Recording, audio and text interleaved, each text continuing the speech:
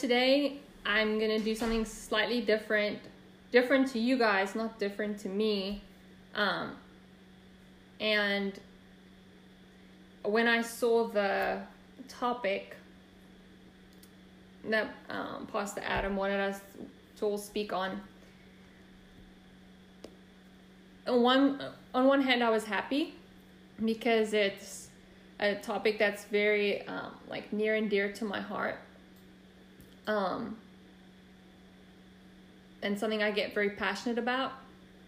But on the other hand, as has been the fashion of every single sermon he's preached this semester, it has been a topic that's difficult to speak on, and it can cause some serious emotion to rise up in us.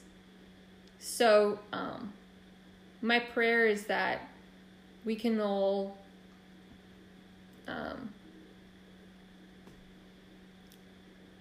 listen to what Jesus has to say. And I didn't really prepare for today, in the sense that I didn't like write out a lesson. There's my notes.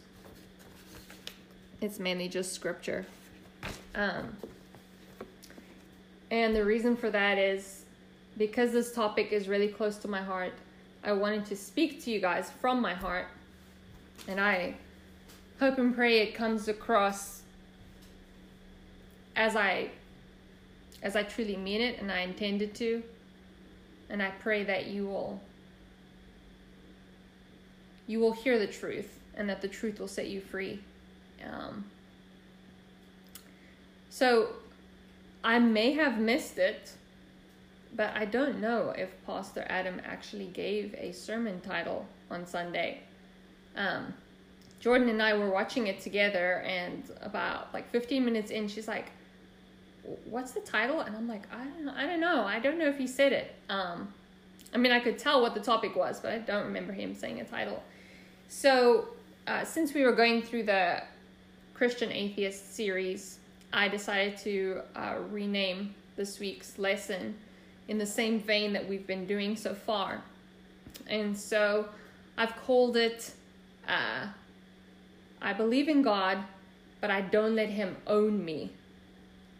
And I thought of a lot of different titles I could have given it. And I prayed to the Holy Spirit, and I'm like, you pick something. That's what he picked. That's what he told me to say. So we're going to go with that. So I'm not going to ask a traditional icebreaker question. I'm going to rather open up like a question to the floor. And I would like to hear from you guys what either you or what society and most modern Christianity believes are the qualifications or expectations of a Christian. Like, what are the things that, like the checkbox, you need to do this, this, and this, or believe this, or whatever. And once you fall in that box, I classify you as a Christian. You don't have to give all the things. You can just shout them out as you think of them. Go to church. Okay? That's true. Believe.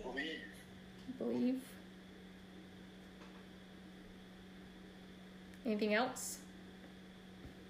Be kind. Be morally upright. Read the Bible. Read the Bible. Yeah. Be honest. Be honest.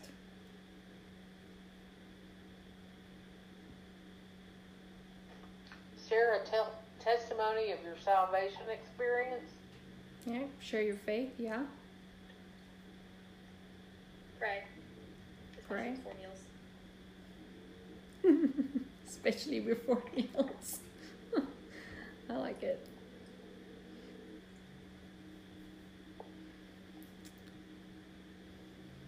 Can you speak now, Drew? Thank you. Okay. I was going to say, lead by example. Mm-hmm.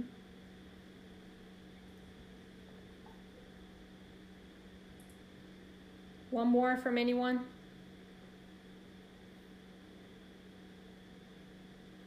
Drew, don't forget to mute again. Nothing? Yes, Alyssa? Okay. I was gonna say, I guess I feel like Christians don't like swear excessively, like cuss a lot. Okay. So, none of you are wrong.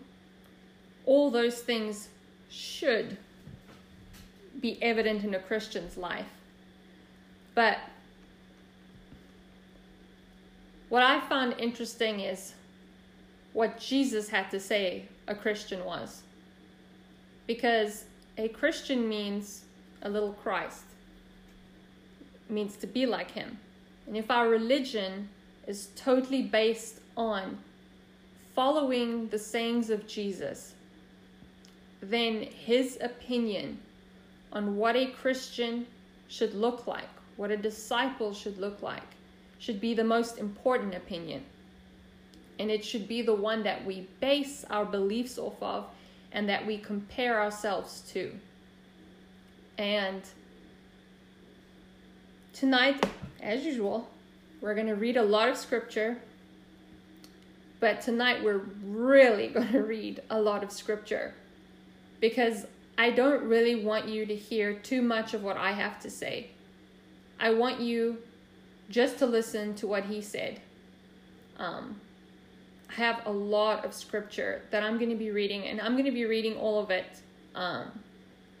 If you would like to follow, I think that would be a good thing, just so that you can see I'm not lying. But what I would ask is this. If you're going to follow reading the scripture with me on your phone or a computer, pull up the New King James Version. And the reason I say that is purely because I don't know if you've experienced this, but when someone is reading a passage and you're following in your own Bible and they have a different translation, whenever there's difference to yours, it for that split second throws you off, right? Because you're like, what? And then you have to like gather your thoughts again. And what I want to happen tonight is, I don't want that to happen. I just want you to listen to God's word and not worry about, oh, where is she now? And, oh, that's missing in mine, or, oh, mine says this different word. I just want you to be able to soak in everything that he's saying. So if you're going to follow, please look up New King James Version so that we're reading exactly the same thing as each other. I am going to like have a pause between each verse just so that you can look it up or write it down if you want to. And I may comment in between. I don't know. Like I said, I didn't prepare. I prepared the verses and that's all I did. So I don't really know how this is going to go. But there might be a few awkward silences, and that's because I want you to be able to think about what Jesus is saying. And then at the end, we'll see what the Holy Spirit does, and we'll see if we discuss it or if I go off on a tangent or whatever. But the most important part is hearing what he has to say. His words are the only things that matter anyway. It doesn't really matter what I have to say. Who cares about my opinion? I'm no one. But he's God. Everything he says matters. A lot of the stuff is going to be repetitive because I literally went through all the Gospels and I picked out every single time that I could find Jesus refer to what it is to be a disciple, what it is to follow him. And I didn't want to leave anything out. So there is going to be repetition. You'll see some of the same things he said or some of the same stories that he told in 2 different or 3 different Gospels. But it's good to hear it more than once because I want it to sink in. And in fact, if you hear it more than once, that's actually a good indication that multiple of his disciples thought it important enough to remember that thing and then write it down again, right? Okay, so here we go. The first one I'm going to be reading is Mark 12, verse 28 to 34. Mark 12, 28 to 34. Thanks, Rachel. Then one of the scribes came, and having heard them reasoning together, perceiving that he, being Jesus, had answered them well, asked him, "Which is the first commandment of all?" Jesus answered him, "The first of all the commandments is, 'Hear, O Israel, the Lord our God, the Lord is one. And you shall love the Lord your God with all your heart, with all your soul, with all your mind, and with all your strength. This is the first commandment, and the second is like it. Is this, you shall love your neighbor as yourself. There is no other commandment greater than these." So the scribe said to him, "Well said, teacher.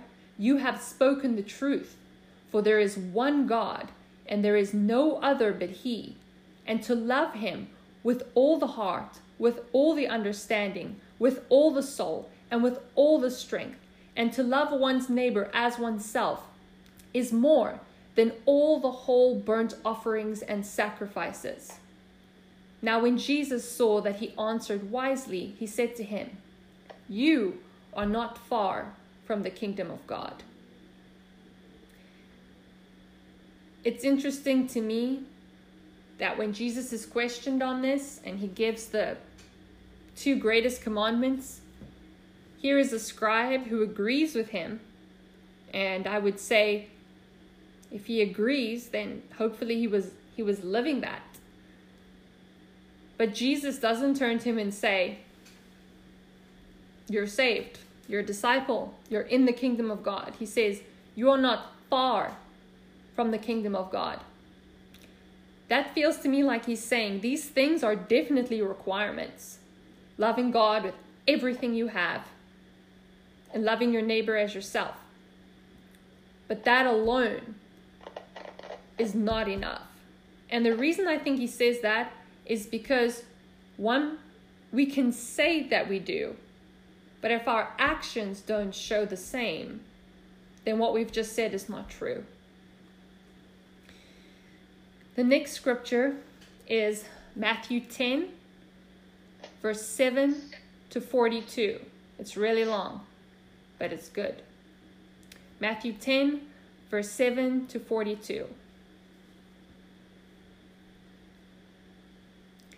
"And as you go, preach, saying, 'The kingdom of heaven is at hand.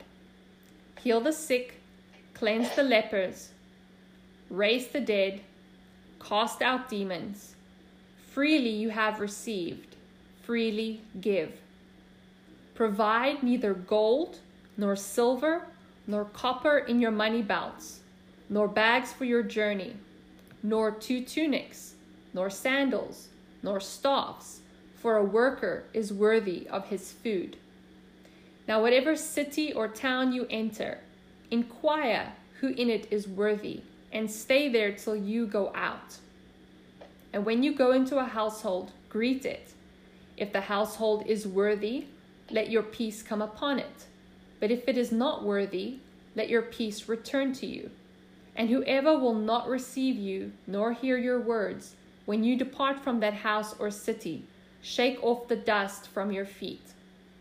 Assuredly I say to you, it will be more tolerable for the land of Sodom and Gomorrah in the day of judgment than for that city.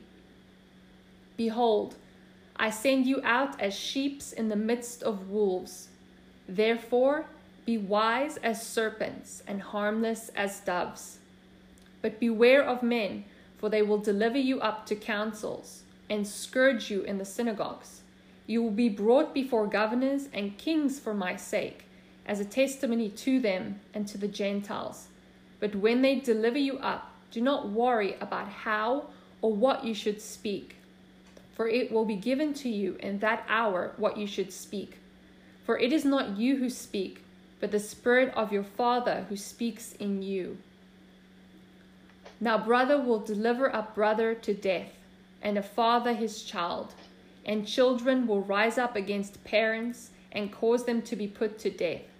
And you will be hated by all for my name's sake. but he who endures to the end will be saved. When they persecute you in this city, flee to another. For assuredly I say to you, you will not have gone through the cities of Israel before the Son of Man comes. A disciple is not above his teacher, nor a servant above his master. It is enough for a disciple that he be like his teacher, and a servant like his master. If they have called the master of the house Beelzebub, which is a devil, how much more will they call those of this household? Therefore do not fear them, for there is nothing covered that will not be revealed, and hidden that will not be known. Whatever I tell you in the dark, speak in the light, and what you hear in the ear, preach on the housetops. And do not fear those who kill the body but cannot kill the soul, but rather fear him who is able to destroy both soul and body in hell. Are not 2 sparrows sold for a copper coin, and not one of them falls to the ground apart from the Father's will? But the very hairs of your head are all numbered. Do not fear, therefore, you are of more value than many sparrows. Therefore, whoever confesses me before men, him I will also confess before my Father who is in heaven. But whoever denies me before men, him I will also deny before my Father who is in heaven. Do not think that I came to bring peace on earth. I did not come to bring peace, but a sword. For I have come to set a man against his father, a daughter against her mother, and a daughter-in-law against her mother-in-law. And a man's enemies will be those of his own household. He who loves father or mother more than me is not worthy of me. And he who loves son or daughter more than me is not worthy of me. And he who does not take his cross and follow after me is not worthy of me. He who finds his life will lose it, and he who loses his life for my sake will find it.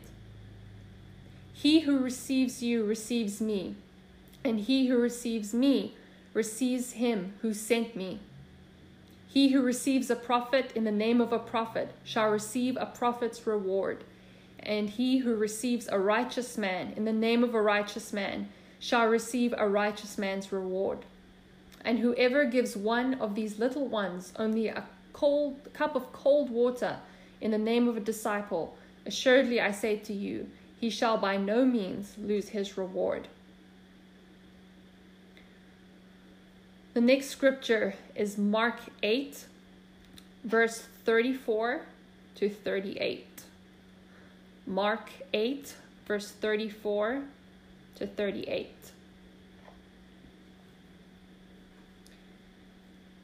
When he had called the people to himself, with his disciples also, he said to them, whoever desires to come after me, let him deny himself and take up his cross and follow me. For whoever desires to save his life will lose it. But whoever loses his life for my sake and the gospel's will save it. For what will it profit a man if he gains the whole world and loses his own soul? Or what will a man give in exchange for his soul? For whoever is ashamed of me and my words in this adulterous and sinful generation, of him the Son of Man also will be ashamed when he comes in the glory of his Father with the holy angels. Deborah, can you please mute your mic? The next... You need me to mute it? Yes, please. Okay. The next scripture is Mark 10, verse 17 to 30. Mark 10, verse 17 to 30. Deborah, I don't think your mic is muted.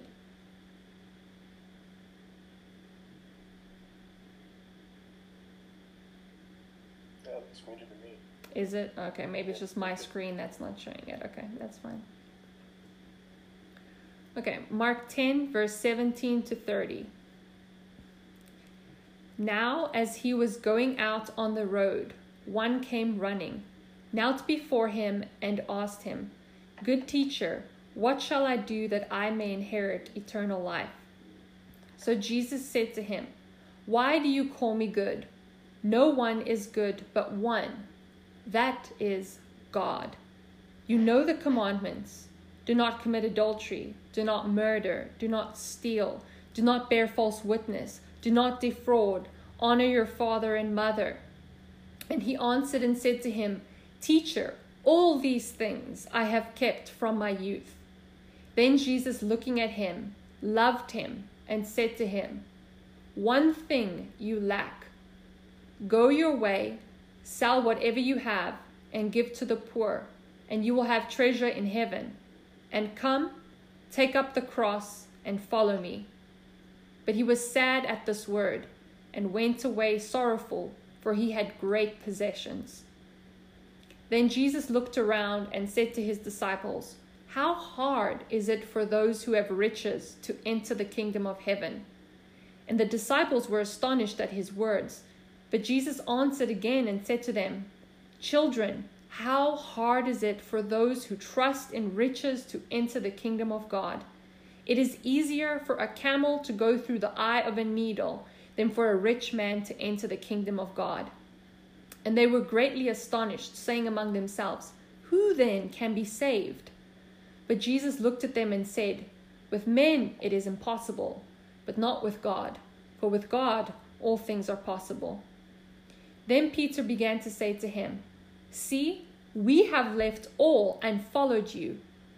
So Jesus answered and said, "Assuredly I say to you, there is no one who has left house, or brothers, or sisters, or father, or mother, or wife, or children, or lands, for my sake and the gospel's, who will not receive 100-fold now in this time, brothers, houses, sisters, mothers, and children, and lands, with persecutions, and in the age to come, eternal life." Very interesting thing he said at the end there, but we won't discuss it now. The next verse is Luke 18, verse 18 to 30. Deborah, I think you have unmuted again. Luke 18, verse 18 to 30.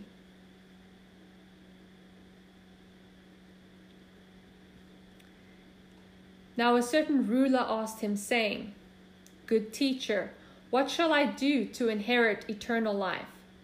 I want you guys to listen. I know this is now a repeat of the same story, but here is a person who to Jesus' face asks him, "What must I do to inherit eternal life?" It's the same as asking, "What must I do to be saved? What must I do to be a Christian? What must I do to be a disciple?" So Jesus said to him, "Why do you call me good? No one is good but one. That one is God. You know the commandments. Do not commit adultery. Do not murder. Do not steal. Do not bear false witness. Honor your father and your mother." And he said, "All these things I have kept from my youth." So when Jesus heard these things, he said to him, "You still lack one thing. Sell all that you have and distribute to the poor, and you will have treasure in heaven. And come, follow me." And when he heard this, he became very sorrowful, for he was very rich. And when Jesus saw that he had become very sorrowful, he said, "How hard is it for those who have riches to enter the kingdom of God? For it is easier for a camel to go through the eye of a needle than for a rich man to enter the kingdom of God." And those who heard it said, "Who then can be saved?" But he said, "The things which are impossible with men are possible with God." Then Peter said, "See, we have left all and followed you." So he said to them, "Assuredly I say to you, there is no one who has left house or parents or brothers or wife or children for the sake of the kingdom of God, who shall not receive many times more in this present time, and in the age to come, eternal life." The next one is Luke 9, verse 23 to 26. Luke 9, verse 23 to 26.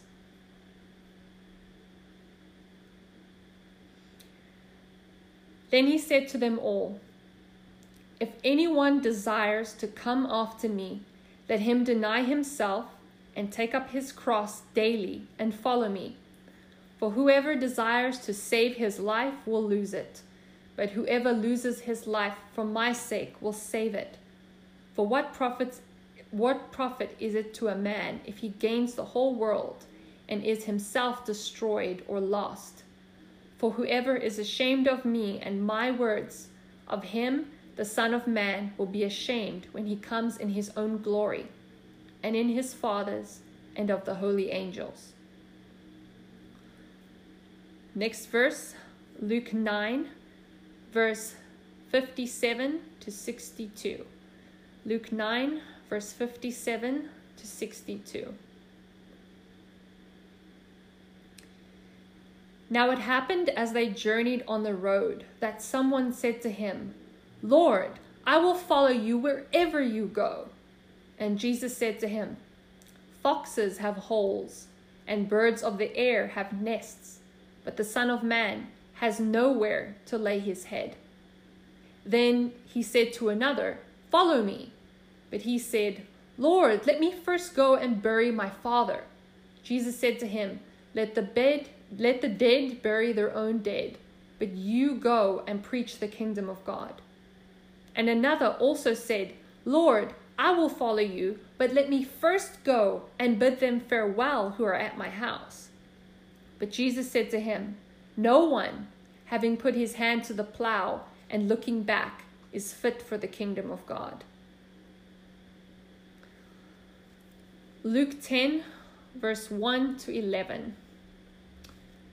Luke 10, verse 1 to 11. After these things, the Lord appointed 70 others also, so 70 disciples, and sent them 2 by 2 before his face into every city and place where he himself was about to go. Then he said to them, The harvest truly is great, but the laborers are few. Therefore, pray the Lord of the harvest to send out laborers into his harvest. Go your way. Behold, I send you out as lambs among wolves.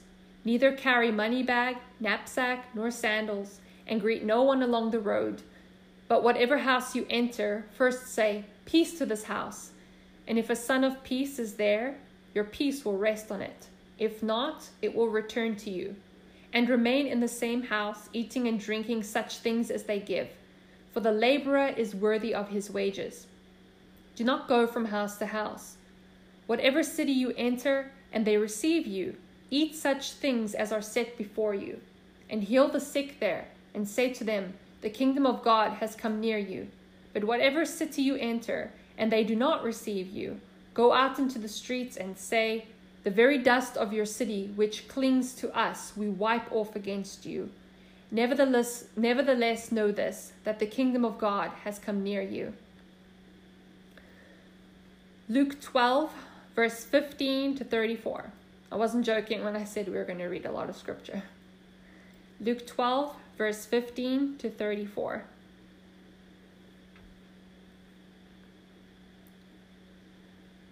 If you are nodding off and falling asleep, I would slap yourself through the face and try to pay attention. Don't get lost in the lull of hearing words. Focus your spirit on what is being said. Luke 12, 15 to 34. And he said to them, Take heed and beware of covetousness, for one's life does not consist in the abundance of the things he possesses.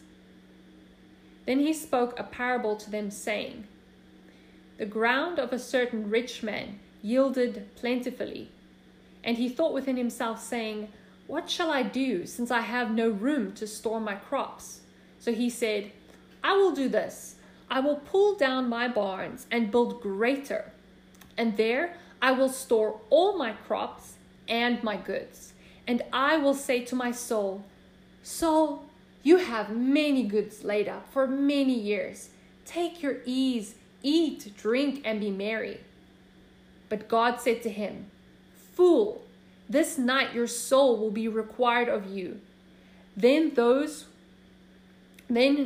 whose will those things be which you have provided? So who will they belong to now that you're dead? So is he who lays up treasure for himself and is not rich towards God. Then he said to his disciples, "Therefore I say to you, do not worry about your life, what you will eat, nor about the body, what you will put on. Life is more than food, and the body is more than clothing. Consider the ravens, for they neither sow nor reap, which have neither storehouse nor barn, and God feeds them. Of how much more value are you than the birds? And which of you by worrying can add 1 cubit to his stature? If you then are not able to do the least, why are you anxious for the rest? Consider the lilies, how they grow. They neither toil nor spin. And yet I say to you, even Solomon in all his glory was not arrayed like one of these. If then God so clothes the grass, which today is in the field and tomorrow is thrown into the oven, how much more will he clothe you, O you of little faith? And do not seek what you should eat or what you should drink, nor have an anxious mind. For all these things the nations of the world seek after, and your Father knows that you need these things. But seek the kingdom of God, and all these things shall be added to you. Do not fear, little flock, for it is your Father's good pleasure to give you the kingdom. Sell what you have and give alms. Provide yourselves money bags which do not grow old, a treasure in the heavens that does not fail, where no thief approaches nor moth destroys. For where your treasure is, there your heart will be also." Next is Luke 14, verse 26 to 35, sorry. Luke 14, verse 26 to 35.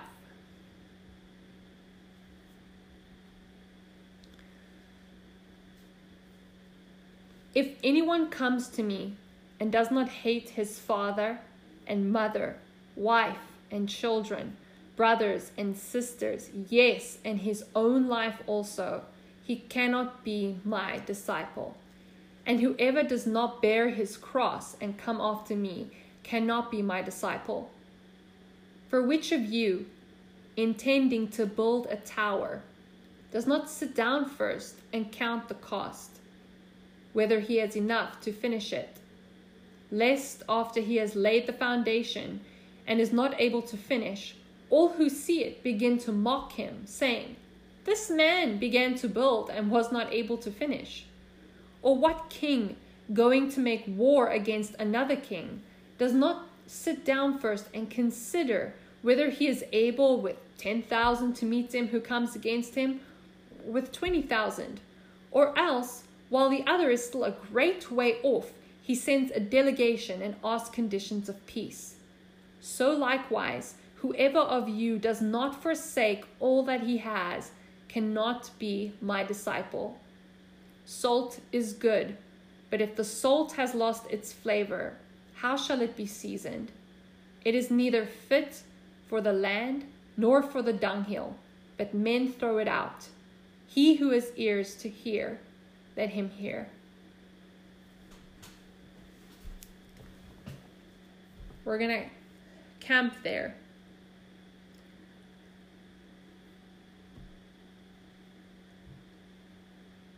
We have been conditioned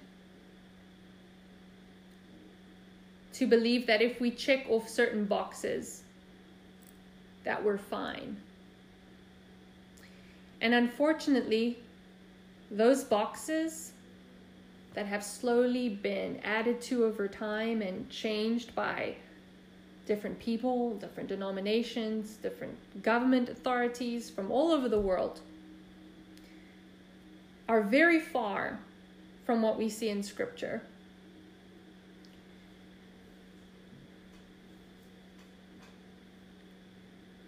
If you ask someone today, "Are you a Christian?" and they say yes, and you say to them, "How do you know?"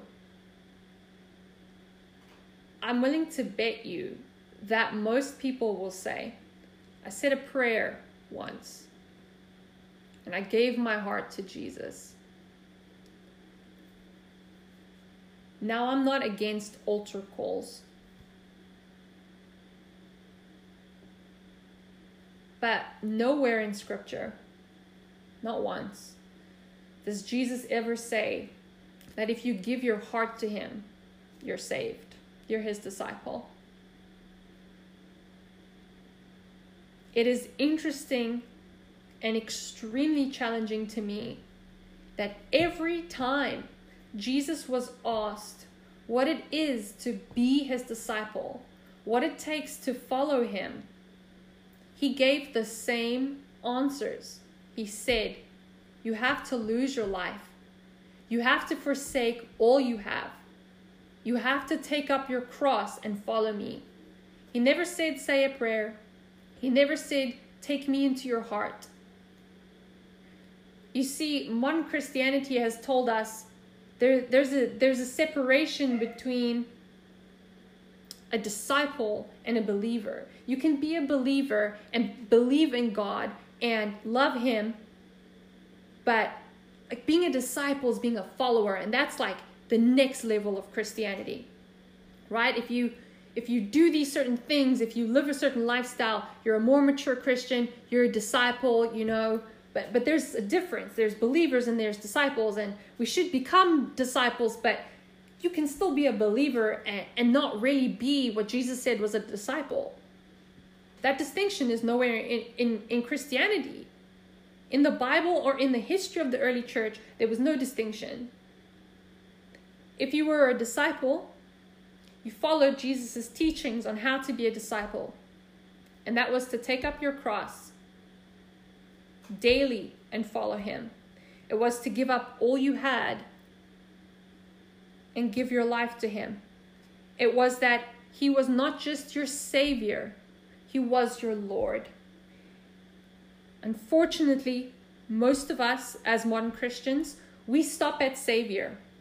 We're happy that Jesus saved us,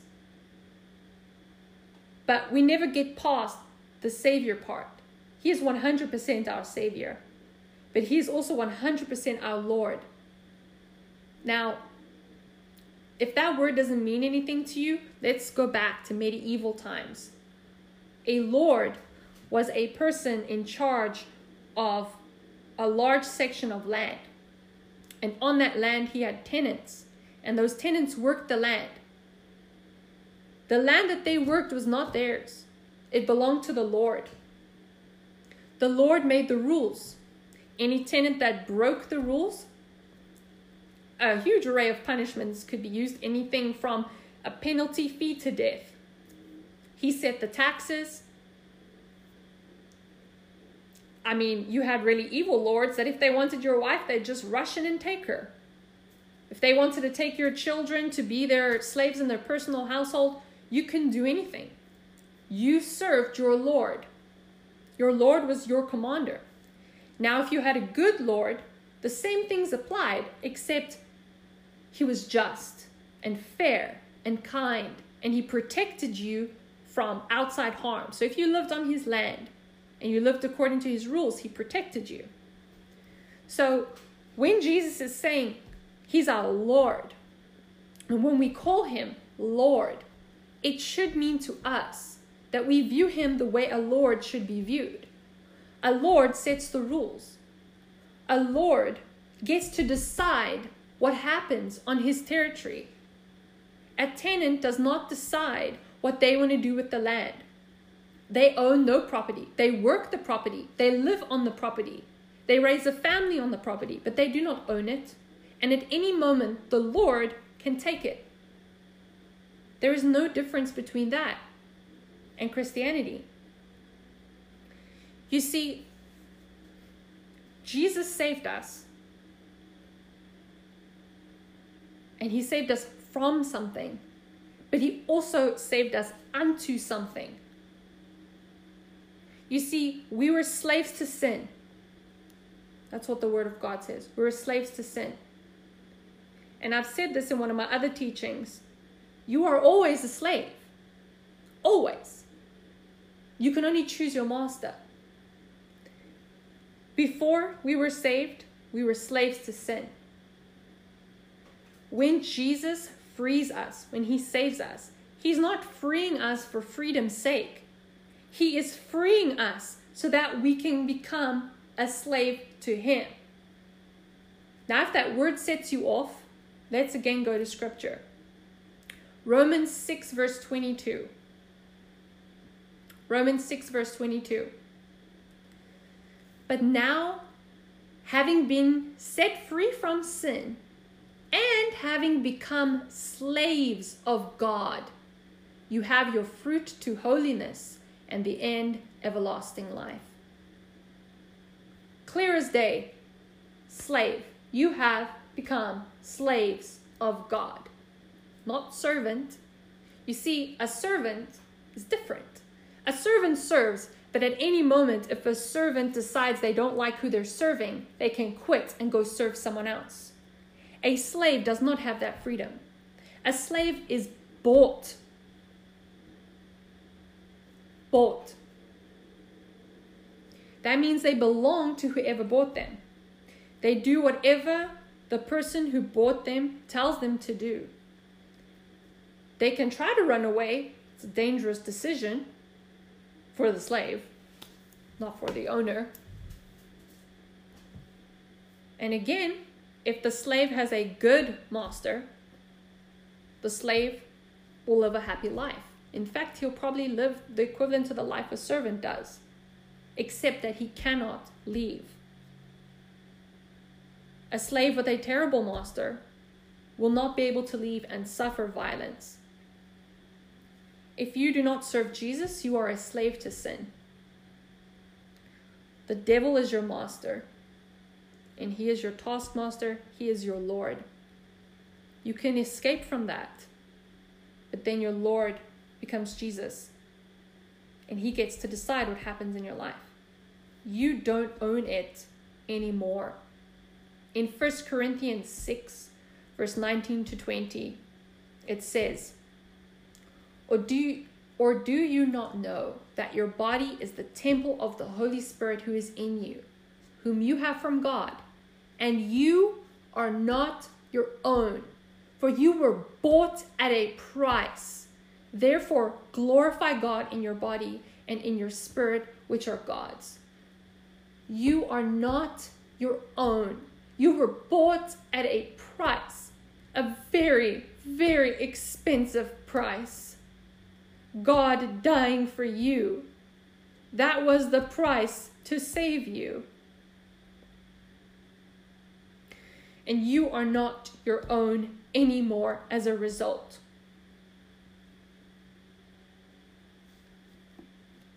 I've also told some of you this story before, but in ancient times, there was an understanding that if someone saved you from death, say you were drowning or in a fire in a house and someone ran in to save you, when you came to, you would say to that person, I am now your bond servant, which is the equivalent of a slave. I am your bond servant. What that means is, I should have died. My life should have ended today. But since you saved me, whatever is left of my life, I now give to you to serve you. And bond servant is actually a word that's used over and over in scripture in their original versions. And it's used interchangeably with slave because they mean the same thing. However, a bond servant is a person that chooses to be a slave. Okay?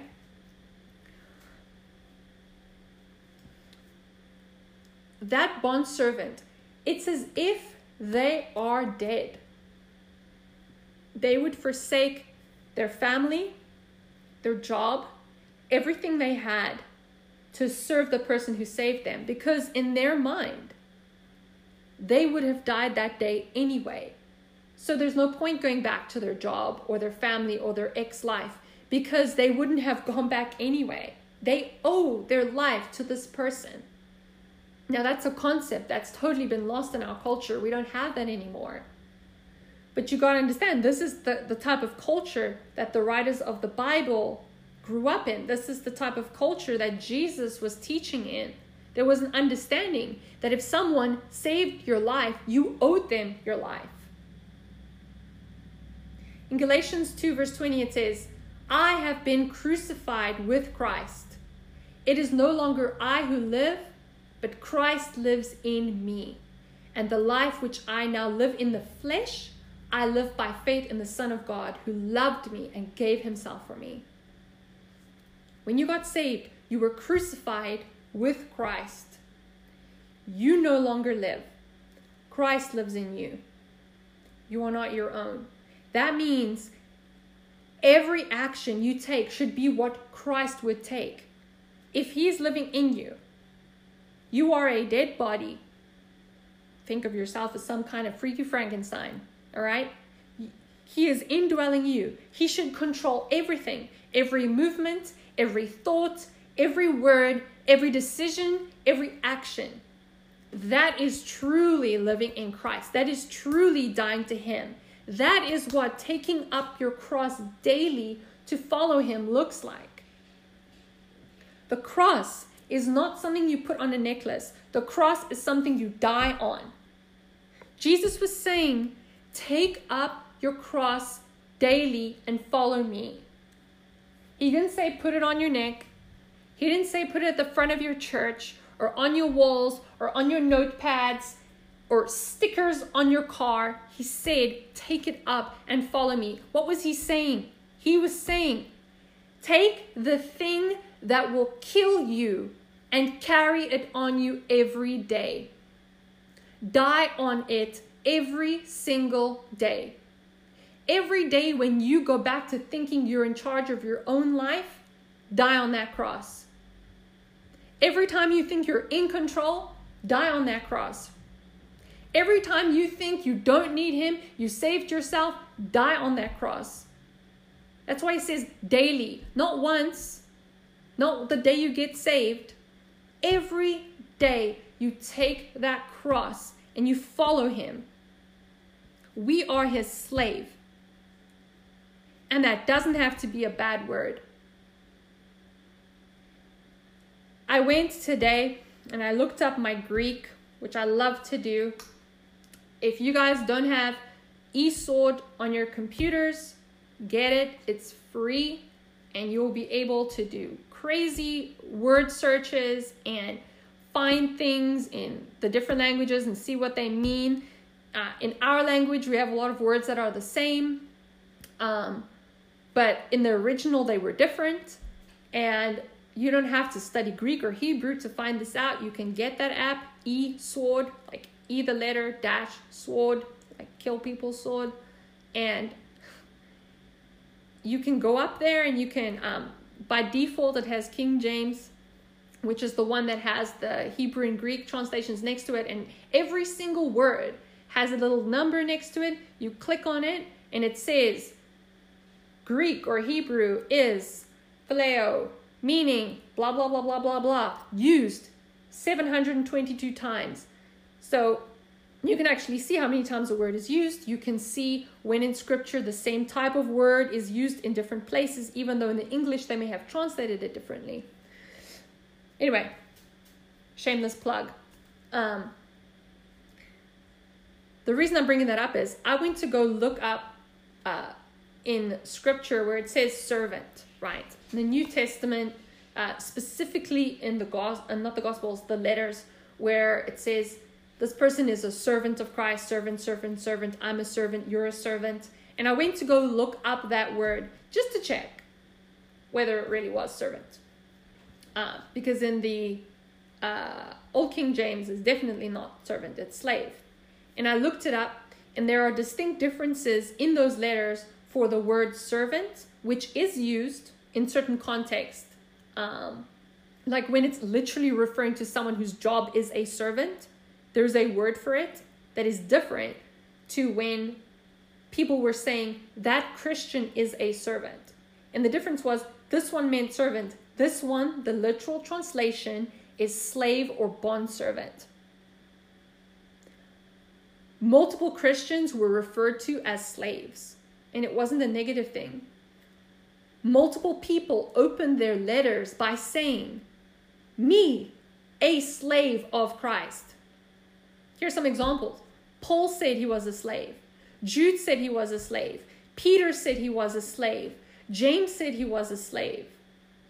And those are just the ones that started their letters saying it. This is not including in the letters saying Rachel was a slave, Cleopas was a slave, whoever was a slave. And they're not meaning their jobs. They're saying slave of Christ. We should have a servant heart. That's part of Christianity. But I think the problem is because we've put the servant thing so heavily on us, we've forgotten that deep down, it's really not servanthood. We are bought. We are slaves. We are bondservants. You really only have one choice. Like, slaves don't have choice, but you have one. You have one and one only. You get to choose. Am I a slave to Satan or am I a slave to Christ? That's the only decision you get. From then on, every other decision is made for you. If you choose to be a slave to Satan, you might think you're making decisions, but he's leading you down a road that he wants you to walk down, which will lead to your destruction. If you choose to become a slave to Christ, you no longer make the decisions. You no longer have a say, but you have a good master who's leading you towards goodness and righteousness and truth and holiness and ultimately joy. Now, the question is, you have to decide, do you want to be his slave? Because that's what being a Christian is. And I'm sorry that for many of us, many of you probably on this call, the gospel was never presented to you that way. You were never told that, yes, God is loving and forgiving and you get to give up all these things that are holding you back and you get this love and this freedom and this joy. But at the same time, you are taking on everything else that he wants for your life. And it might not be things that are fuzzy and nice and make you feel good. A lot of them are going to really hurt, at least initially. And you need to die to all the things that you want. When I am trying to lead someone to Christ, if you know me, you'll know this, I never rush anyone into a salvation prayer. I think it is the worst thing that you can do for their salvation, because you risk them becoming a lukewarm Christian. You risk them not counting the cost of what it is to serve Jesus. So I will spread the word. I mean, I gave you guys 2 hours worth of how to do it last week. I do it. I tell people about Jesus. I want people to get saved. I want them to live for him. But I don't want them to rush their decision. If you ask anyone that I've personally led to Christ, they will tell you, I did not force them to say any prayer. I said, you need to get to a point where you deeply desire him to be your Lord, where you will forsake everything that holds you back, every sin, every selfish desire, everything, and then decide you will follow him, knowing that with that decision comes persecution and hardships and the fact that you no longer live. He lives in you. You don't get to make those decisions anymore. You don't get to choose where you live. You don't get to choose who you marry. You don't get to choose your job. You don't get to choose your ministry. You don't get to choose your house or your car or your possessions. Every decision gets to be his. Now remember, there's a difference between being a slave to an evil master and being a slave to a good master. If there's any fear in you when I'm saying these words, it is because the devil has lied to you about the type of master you serve. If you fear that when you do fully submit and say, take it all, whatever you want, if you fear, it's because you've been lied to. There's a part of you that believes he won't be good to you, that he will ask something of you that is unbearable, that he will mistreat you, that he will ask you to do things that grieve you, and that you will live a life that is truly miserable. And I'm not saying that there won't be moments that you experience that. But ultimately, everything he ever asks you to do will be so that you are led down a path of life, peace, goodness, and joy. Jesus makes some crazy statements in all the scriptures we've just read. He says, sell everything you have, give everything to the poor, give everything up and follow me. And look around you. Can anyone put up their hand and say they've done that? Anyone?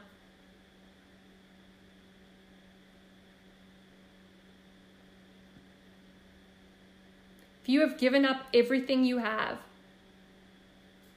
then you're living according to what this says. Now, some of you might think, Cassandra, you're not. That's right. I haven't sold all my things and given it to the poor. And here's what I want to camp on.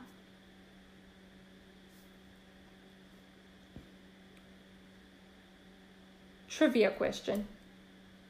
Do you know who placed Jesus in the tomb after he died on the cross? There's two people, so you technically have two right answers. Anyone really know their Bible trivia? All right. Nicodemus, the one who's the Pharisee who sat down with him and who asked him, what do I have to do to enter the kingdom of God? And he said, you have to be born again. The second person was Joseph of Arimathea. And there's, in one of the Gospels, it literally says, a rich man and a disciple of Jesus.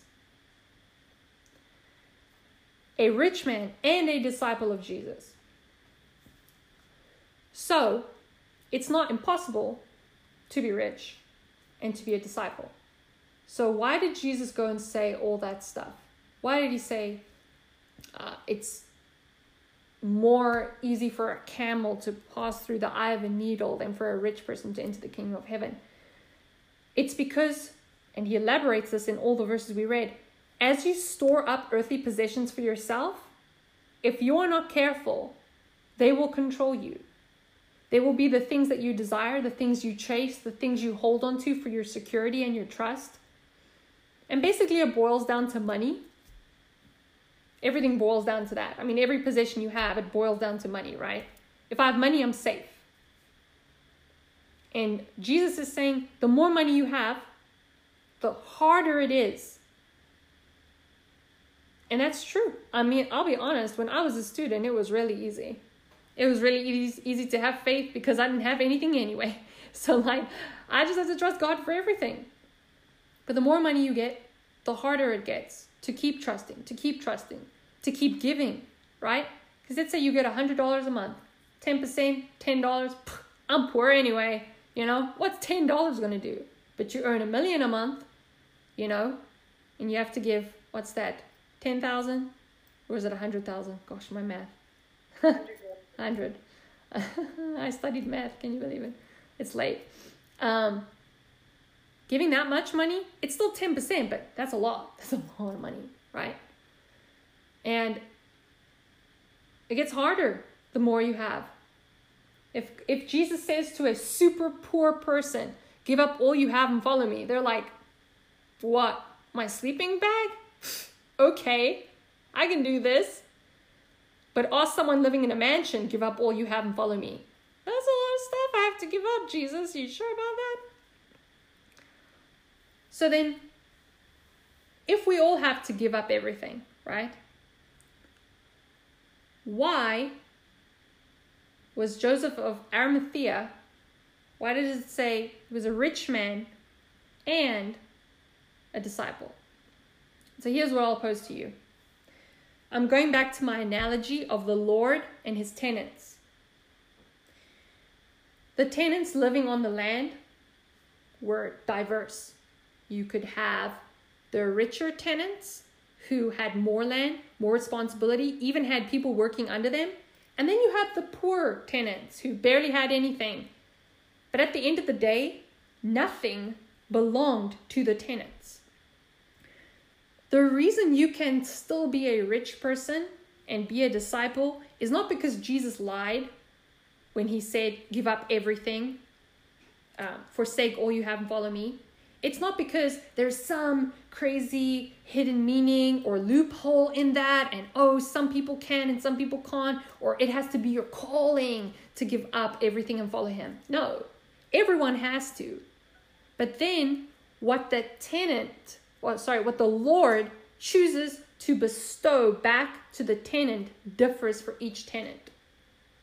So you'll have some tenants who are rich, they have a lot. But at any second, the Lord can be like, I want it back. It's not really yours. Okay? So the important thing is the attitude. Look when Jesus was talking to all those people who came and said, I'll read it again. It was in Luke 9. One person said to him, Lord, I will follow you wherever you go. And what did Jesus say to him? Foxes have holes and birds of the air have nests, but the Son of Man has nowhere to lay his head. Why did he say that? Why did he say, I have no place to sleep? Because he knew to that person, that was the thing that would get them to say, no, I don't want to follow you anymore. I can't imagine not having a bed to sleep. I need to sleep in a bed. Next person said, or actually in the next one, he says to someone else, follow me. And then they say, okay, but let me first go and bury my father. Jesus says, no, let the dead bury their own dead. Then the next person says, I will follow you, but first let me go and say goodbye to those who are at my house. Jesus says, no one putting their hand to the plow and looking back is fit for the kingdom of God. For the scribe or the rich man, depending on which gospel you're reading, who answered all the questions correct about, I honored my father and mother, I've never committed adultery, I've loved the Lord my God with all my heart, all my soul, all my mind, blah, blah, blah, blah, blah. He matched all those things. Jesus said, cool, now sell all your things and follow me. Why? Why in that case? In all these cases, Jesus looked at the one thing that person loved more than him and said, give it up. If you can have the mindset of a tenant, you won't mind giving something up because you knew it wasn't yours in the first place. Jesus wants followers who say, everything I have, whether much or little, isn't mine. That means, Lord, you can come at any moment and give or take. It doesn't matter to me because it's never been mine. So for some people,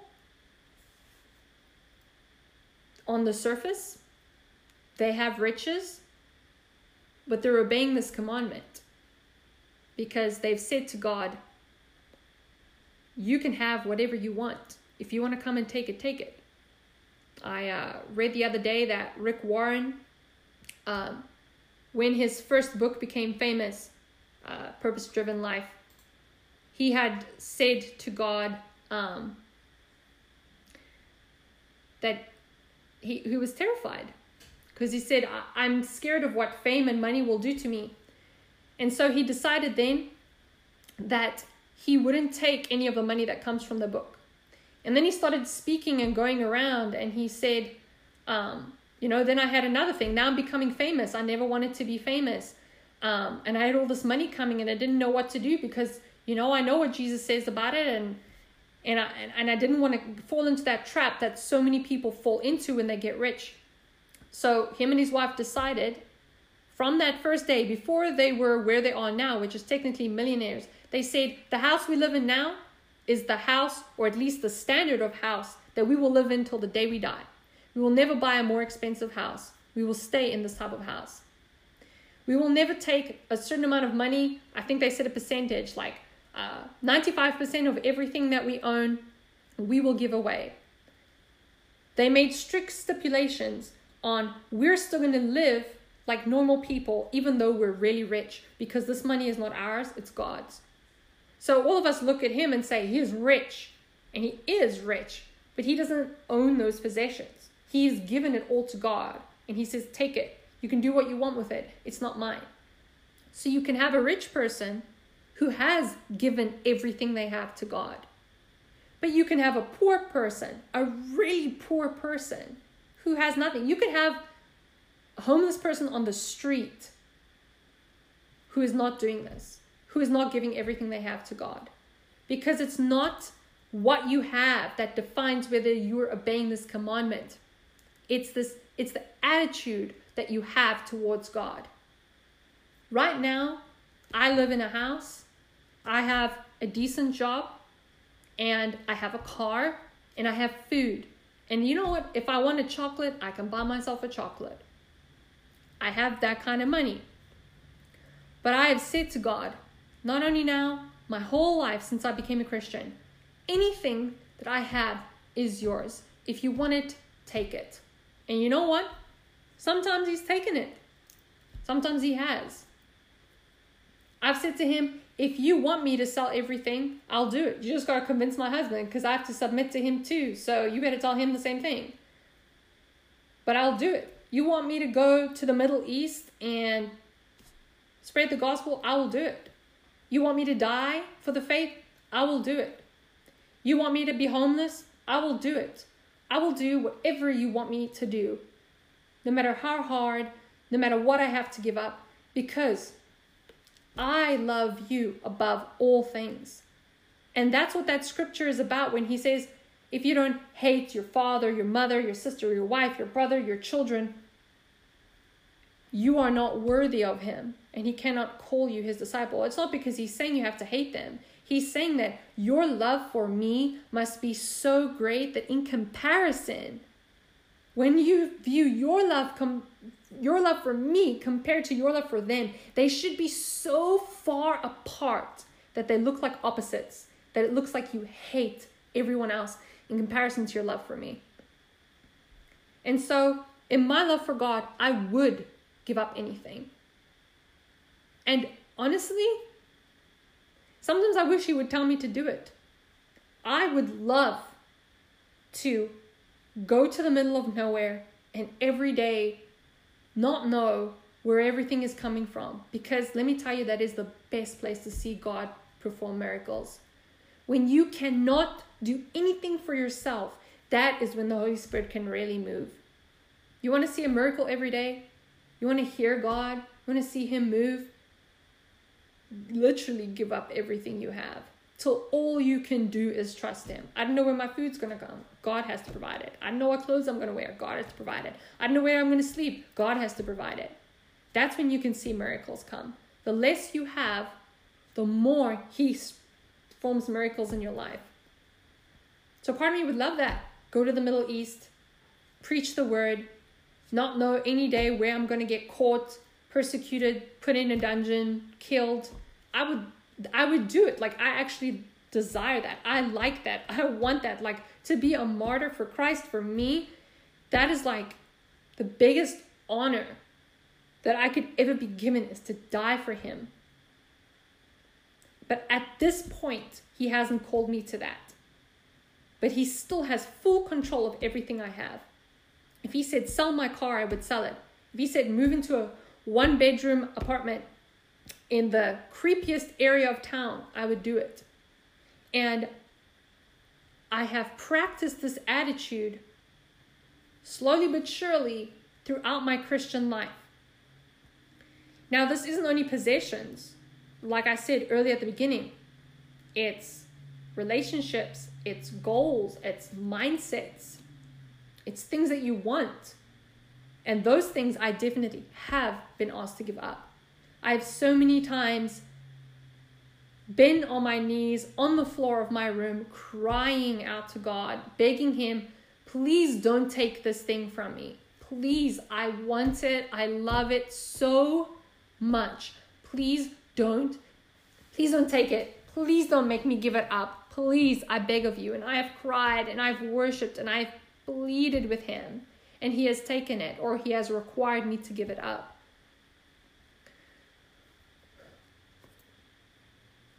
in that moment, it hurt so bad. And in my mind, there was no logical reason why he would ask those things.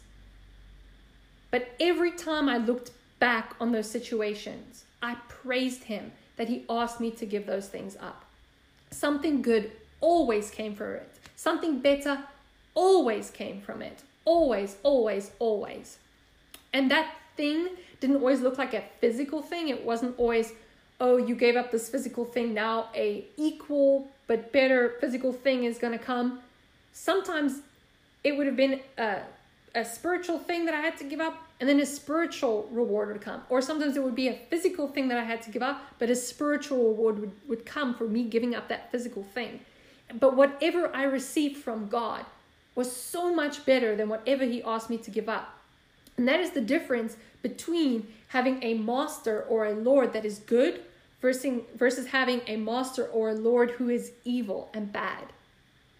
And you may not want to serve God this way. You may not want to have that kind of attitude where you just give everything up. But then by default, you choose the other master because you can only have one. You can only be a slave to one person. You can be a slave to sin and Satan or a slave to Jesus. I implore you, pick the latter. Here's the way, way, way better choice between the two. Have that attitude of whatever he wants is his. Because when we start living like this is when we truly look like the New Testament church. This is when we truly look like Christians. If you read the New Testament church, and I've also spoken on this before, but they did this. They gave up everything they had, but they had all things in common. That doesn't mean all of them became missionaries. It doesn't mean all of them gave up their jobs. It doesn't mean that they weren't some rich people among them. It means that they gave it away so that everyone could have in common everything. This meant that if I was a doctor, I would give most, if not all, of my earthly possessions that I didn't need, or sometimes even that I did need, away and sell it and give that money to the group. And I would provide my services as a doctor to the group. That means if anyone needed health stuff, they could come to me and I wouldn't charge them. If I was a farmer and I had produce, either I would sell my land, give it up, become full-time in ministry, or I would sell a lot of it, give that money to the common cause, and then use the fruit that I did get, which would naturally increase because I'm giving it to God and he always blesses that. Give that food to everyone who's hungry within the church. Same with anything. You need someone to look after your kid. There's the woman down the street who's good with kids. She's Christian. You can go to her. No charge. You need something sewed. Your garment is torn. That lady over there, she's a Christian. She does it. No charge. Why? Because everyone had everything in common. So the mindset we have that is so scared to give something up, you know why we're scared? It's because no one else gives it up. Because if everyone gave everything up, if everyone had everything in common, even though we had nothing, we would have everything. Because why do I need money? For food, I get it from the farmer. For medical, I get my care from a doctor. For my child's education, I get it from the university lecturer for free. Like, if we all had the mindset that every gift I have is from God and to God, and every possession I have is not mine, but his, and therefore I give it back to him in his kingdom, we would never lack anything. Now, the sad reality is we don't live in a world where that's a reality anymore. Christians don't do that. That's not an excuse for us not to aim towards that. And it starts with us living it out. What if we, just us, I can't see how many people are on the call because you're half off my screen, but if the 10 of us, however many we are, even if we just did it, right, within ourselves, how much would that already save us? Just in money, right? What if Rachel never charged me to do my hair? I'm not putting any pressure on anyone when I say this. I'm just giving an example, right? What if I had a wedding and I said, Troy, can you come do it for free? right? What if anytime someone needed like data analytics for their business, I did it for free? What if anytime someone needed IT, blah, blah, blah, blah, blah, they asked Drew? What if anytime someone needed something creative design, like a logo for their business or art or whatever, they asked Eric and it was given for free? Do you see, like, even just in our little group, how much that would save you and save me if we all did it that way? If we all had that mentality that nothing I have is truly mine, but everything belongs to the kingdom of God, how much it would change the reality that we live in.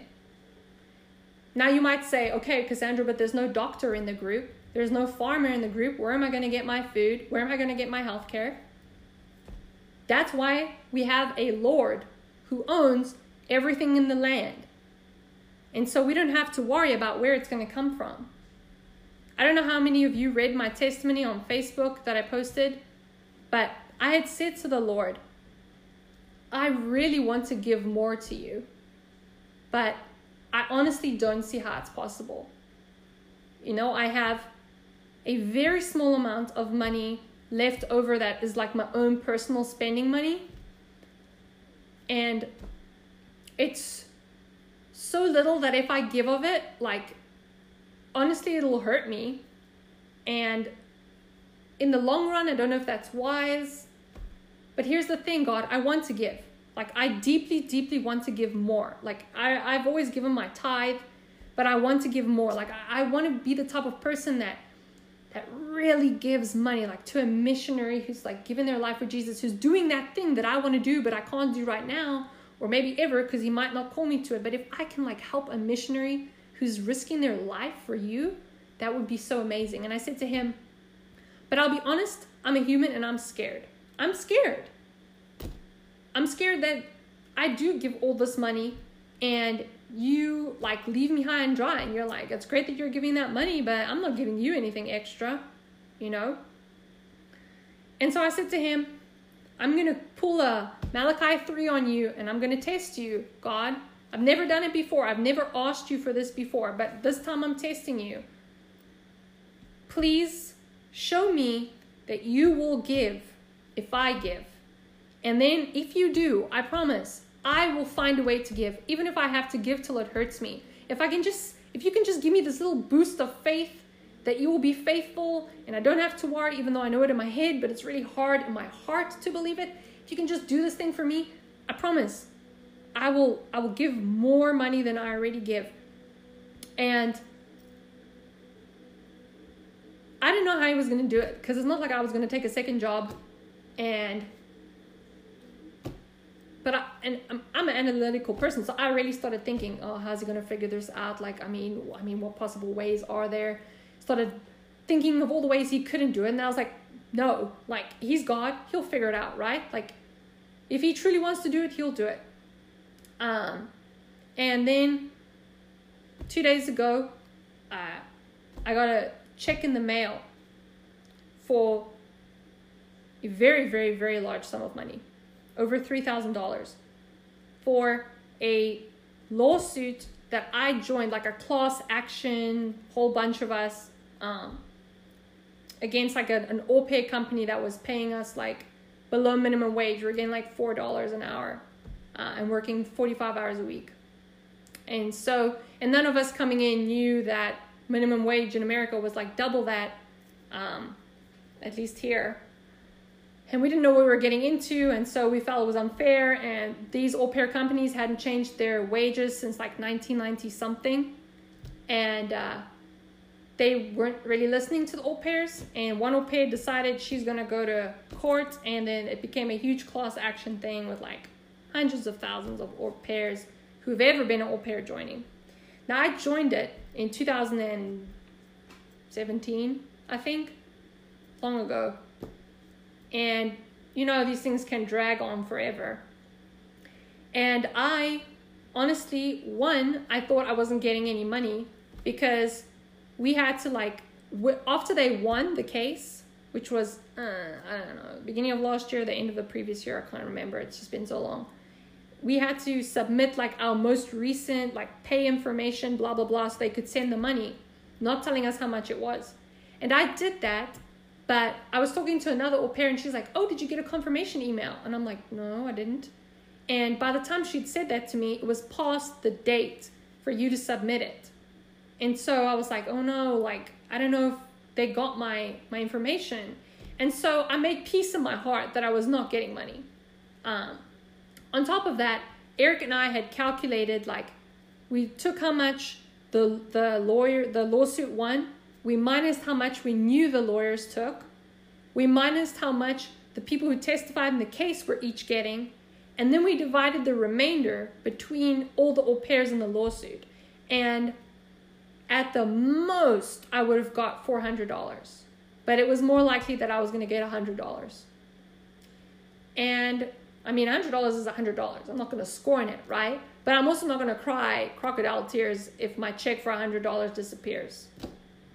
It wasn't mine in the first place, so who cares? But to get that check and to see such a large amount on it, I bawled my eyes out. Not so much because God gave me money, but because in that moment I had a full heart realization that He is fully able to do whatever He wants to do, regardless of what my mind thinks is real or logical. Doesn't matter. Like, He can do anything that He wants. And I always knew in my head, like Job said, you know, I'd heard of you, but now I see you for myself. I know you for myself. In my head, I'd always believed that if I was extravagant with my giving up of everything I had, that God would be extravagant back. But now I saw it. So now I was just like, it was seeing Him actually do what He promised to do. And that was so overwhelmingly beautiful for me. And I want to tell you guys that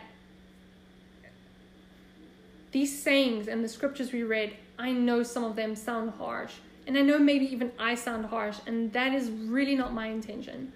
Like, my intention is not to sound mean or rude or judgmental. My heart is always the same thing with any person I preach to, with any message I give. I want you to know God. I want you to know Him like He was sitting in the room with you. I want you to know Him like you know your best friend. I want you to have conversations with Him. I want you to love Him more than anything you've ever had or will have in your entire life. But the truth is, to get there, Christ has set out a path. He has set out rules, regulations, stipulations, conditions, commands that at first seem hurtful, but ultimately they get you to where you're supposed to be. They get you in a deeper relationship with God. And so my heart for you is to look at these verses, and for each of you, whether you're single or in a family, take it before God and ask Him, what does this look like for me? And if God honestly says to you, you don't have to sell what you have right now, you can continue working, it's fine, just, tithe this or give that or donate to this, but you can live your life the way you're living it right now, then you are adhering to these commandments. You check the boxes, Jesus's boxes, not the modern church's boxes of say a prayer or do this. You are submitting yourself to Jesus's checkbox. But if He does, once you bring this to Him, if He has to say, I do want you to literally sell everything. I do want you to move to another state or another country.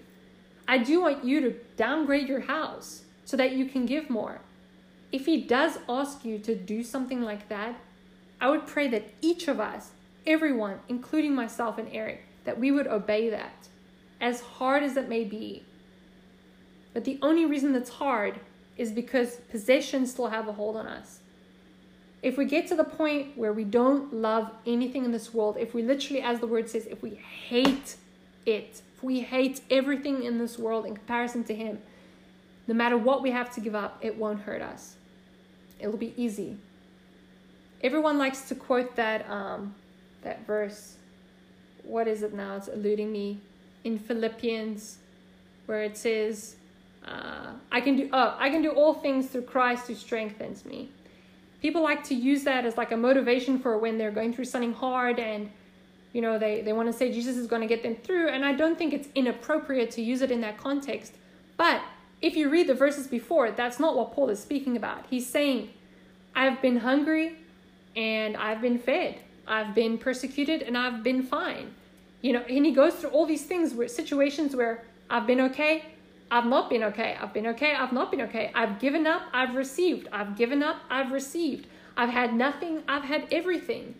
But in all things I've learned to be content. For with Christ I can do all things through him who strengthens me. So he's saying, no matter whether I live in a certain point of my life where blessings are flowing and I have everything and I'm rich, or whether I have absolutely nothing, I am content because I can do all these things, have nothing and have everything through Christ who gives me strength. The last scripture I have to read is also in Luke. Let's scroll down. Actually, I have two more scriptures. They're basically repeats. Luke 13, verse 24 to 28. Luke 13, verse 24 to 28. Strive to enter through the narrow gate, for many, I say to you, will enter and not be able. When once the master of the house has risen up and shut the door, and you begin to stand outside and knock at the door, saying, Lord, Lord, open for us. And he will say to you, I do not know you, where you are from. Then you will begin to say, we ate and drank in your presence, and you taught in our streets. But he will say to you, I tell you, I do not know you, where you are from. Depart from me, all you workers of iniquity. There will be weeping and gnashing of teeth when you see Abraham and Isaac and Jacob and all the prophets in the kingdom of God, and yourselves thrust out. In Matthew 7, verse 21 to 27. Matthew 7, verse 21 to 27 is basically a repeat of that. It says, not everyone who says to me, Lord, Lord, shall enter the kingdom of heaven, but he who does the will of my Father in heaven. Many will say to me in that day, Lord, Lord, have we not prophesied in your name, cast out demons in your name, and done many wonders in your name? And then I will declare to them, I never knew you. Depart from me, you who practice lawlessness. Therefore, whoever hears these sayings of mine and does them, whoever hears these sayings of mine and does them, I will liken him to a wise man who has built his house on the rock. And the rain descended, the floods came, and the winds blew and beat on that house, and it did not fall, for it was founded on the rock. But everyone who hears these sayings of mine and does not do them will be like a foolish man who built his house on the sand. And the rain descended, and the floods came, and the winds blew and beat on the house, and it fell, and great was its fall. This is another scripture that I often hear preachers say, build your house on the rock, build your house on the rock. And they always preach, and it seems to have this connotation of believe in Jesus, build your faith on Jesus. But that's not what the scripture is saying. It's saying, build your house on the rock, which is a metaphor. What is like building your house on a rock? Whoever hears these sayings of mine and does them is like a man who builds his house on the rock. And then whatever comes against that house will not prevail, because you have heard and obeyed the things he has said. That means all the scriptures we just read, which are literally things he has said, not even like, oh, Paul said them, therefore we attribute them to God. Literally, red letters, the words of Jesus. He gave these commands: forsake everything, take up your cross, hate everyone in comparison to him. If you don't do those things, you are like a foolish man who has built his house on the sand. And whenever something comes against it, it will fall, and great will be its fall. In the beginning of that verse, it's a scary verse. It's a very scary verse. It says, the people are saying, Lord, Lord. These are not people who are Muslims or atheists. They're calling him Lord, which means what? These are Christians. People who were in church, people who prayed, people who read the Bible, people who attended Christian events with you, people who listened to Christian music. It says here, people who prophesied, people who cast out demons, people who did wonders in his name. So, people that look like us, one day they will stand before God and he will say, I didn't know you. And how do we know who those people are? It says, and then I will declare to them, I never knew you, depart from me, you who practice lawlessness, which means being without a law, living as if I didn't give you a law to obey. You can believe everything correct, but the proof that your belief is real is obeying his words. It's the fruit of your belief. In is it Peter? I might be wrong in my book here. Or maybe it's James. I'm sorry, guys. I'm losing my thought on that. It says, Cassandra version, not New King James version. You say that you can have faith without works. But I say to you, show me your faith without works, and I will show you my faith by my works. Works do not save you. Giving all your possessions to the poor does not save you. Giving up things that you love, crucifying your flesh does not save you. Jesus saves you. Belief in him saves you. Trusting in him saves you. But the evidence that that has truly happened is that your life is one of following his teachings and his commands, no matter how difficult. If you remember a few weeks ago where I was speaking about where Jesus was saying, when he was talking about he who doesn't eat my flesh and drink my blood is not worthy of me, and everyone who was following except the 12 left him at that point because they were so offended that he said that. And now remember, communion had not happened yet. So his disciples, I'm pretty sure, were just as freaked out, right? Here's a guy who just told us to be cannibals. Have we been following a cuckoo head? Like, what is going on, right? Eat his flesh and drink his blood. Everyone just left. It's only us 12. And Jesus says, are you going to go too? And they say, where will we go? You have the words of life. They didn't say, oh yeah, we're chill with what you're saying. It doesn't bother us. It doesn't offend us. No, they basically said, Cassandra version, well, you're God. You told us this is how it has to be. So what else are we going to do, right? Because we either follow you as God or we disobey you as God. So what are we going to do? You have the words of life. We're going to follow you. We're going to eat flesh and drink blood, I guess. You know? And at that stage, that maybe looked really freaky to them, right? I don't know how I'm going to feel about eating people. I know he's going to kill and who we're going to eat, but okay, he's God, so he must be right. And then, however long later, few weeks, few months, he has the first communion, explains to them the meaning, and then they're like, oh, this is not cannibalism. This isn't so bad, right? It's a silly example, but the same is true. Every time Jesus asks you to do something that is weird, scary, offensive, crazy, once you've done it and gotten through it, you're going to look back on it and go, that wasn't that bad. Actually, this is pretty freaking awesome, right? That might sound stupid, but it really is how it is. The most important takeaway from this lesson, and I believe that this was maybe the title of Adam's message, was we need to count the cost. There was only one scripture that I read about that, and I'm going to read it again. It was in Luke 14. For which of you, intending to build a tower, does not sit down first and count the cost, whether he has enough to finish it, lest after he has laid the foundation, he is not able to finish. All those who see it begin to mock him, saying, this man began to build and was not able to finish.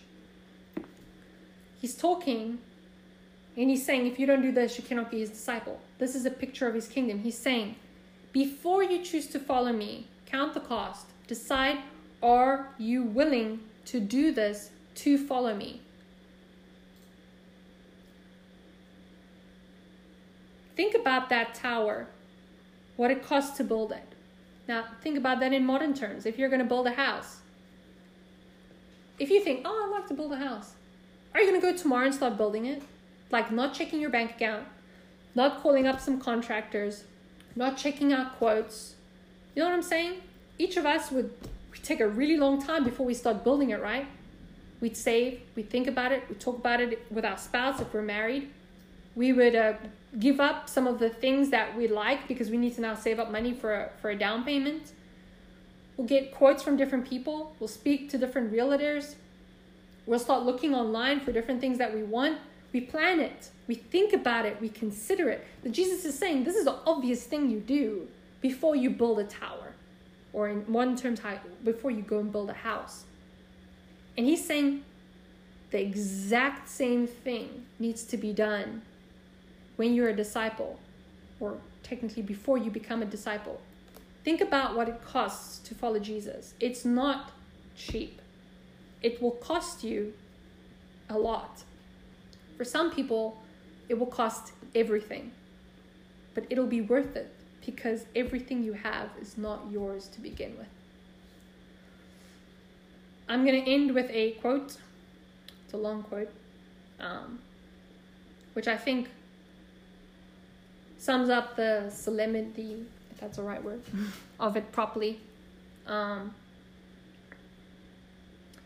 it's a quote by a Christian author, John Stott, who wrote the book Basic Christianity.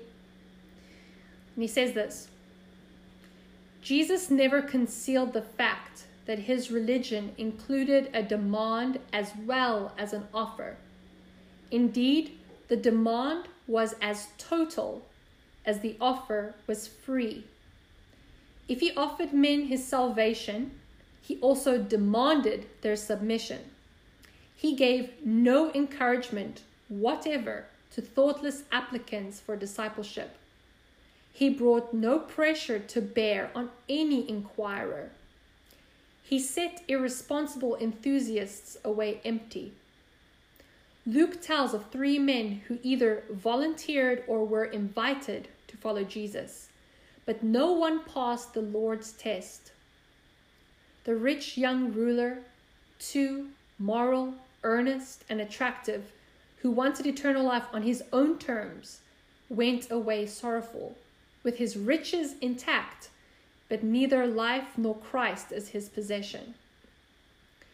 The Christian landscape is strewn with the wreckage of derelict, half-built towers, the ruins of those who began to build and were unable to finish. For thousands of people still ignore Christ's warning and undertake to follow him without first pausing to reflect on the cost of doing so. The result is the great scandal of Christendom today, so-called normal Christianity. In countries to which Christian civilization has spread, large numbers of people have covered themselves with a decent but thin veneer of Christianity. They have allowed themselves to become somewhat involved, enough to be respectable, but not enough to be uncomfortable. Their religion is a great soft cushion.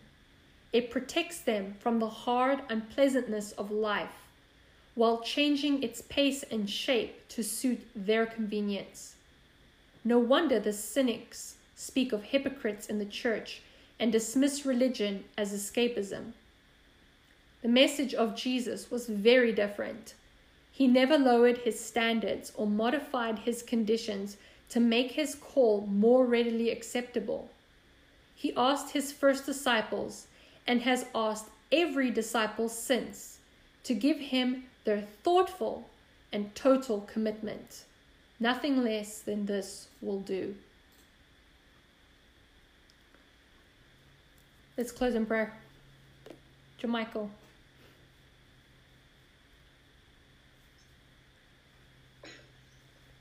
Lord, I want to thank you for this day. Thank you for bringing us all together and allowing us to learn more about you and your greatness, or revisit your greatness, Lord. Thank you for this message and giving us the opportunity to really go back to the basics of what you require of us, what you call us to do, and just being able to reflect on the expectation that you've shed upon us, Lord.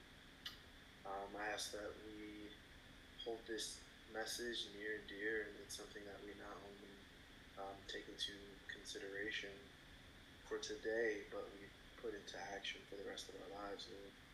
In your name we pray. Amen. Amen.